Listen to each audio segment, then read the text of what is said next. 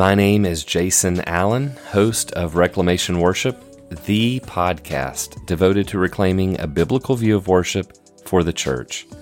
I'd like to thank you for joining me for another episode of Reclamation Worship. Today we are going to be hearing from J.C. Ryle's Thoughts for Young Men. This is the third installment from the second part. We are going to be looking today at thoughtlessness and inconsideration. All right, well, let's head on over to the reading. Another danger to young men is thoughtlessness and inconsideration. Want of thought is one simple reason why thousands of souls are cast away forever. Men will not consider, will not look forward, will not look around them, will not reflect on the end of their present course and the sure consequences of their present ways, and awake at last to find they are damned for want of thinking. Young men, none are in more danger of this than yourselves. You know little of the perils around you, and so you are heedless how you walk. You hate the trouble of sober, quiet thinking, and so you form wrong decisions and run your heads into sorrow. Young Esau must needs have his brother's pottage and sell his birthright. He never thought how much he should one day want it. Young Simeon and Levi must needs avenge their sister Dinah and slay the Shechemites. They never considered how much trouble and anxiety they might bring on their father Jacob and his house. Job seems to have been specially afraid of this thoughtlessness among his children. It is written that when they had a feast and the days of their feasting were gone about, Job sent and sanctified them, and rose up early in the morning and offered burnt offerings according to the number of them all. For Job said, "It may be that my sons have sinned and cursed God in their hearts." Thus did Job continually. Job 1:5. Believe me, this world is not a world in which we can do well without thinking, and least of all do well in the matter of our souls. "Don't think," whispers Satan. He knows that an unconverted heart is like a dishonest tradesman's books. It will not bear close inspection. Consider your ways, says the word of God. Stop and think. Consider and be wise. Well, says the Spanish proverb, hurry comes from the devil. Just as men marry in haste and then repent at leisure, so they make mistakes about their souls in a minute and then suffer for it for years. Just as a bad servant does wrong and then says, "I never gave it a thought," so young men run into sin and then say, "I did not think about it. It did not look like sin." Not look like sin? What would you have? Sin will not come to you saying, "I am sin." It would do little harm if it did.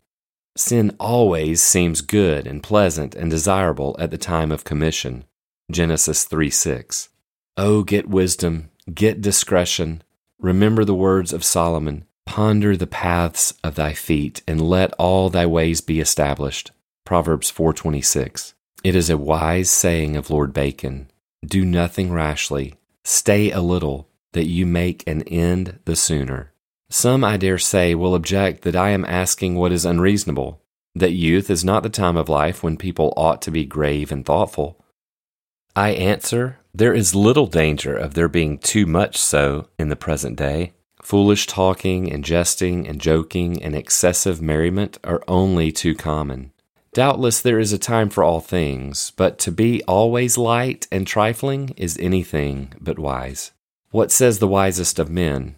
It is better to go to the house of mourning than to go to the house of feasting, for that is the end of all men, and the living will lay it to his heart. Sorrow is better than laughter, for by the sadness of the countenance the heart is made better.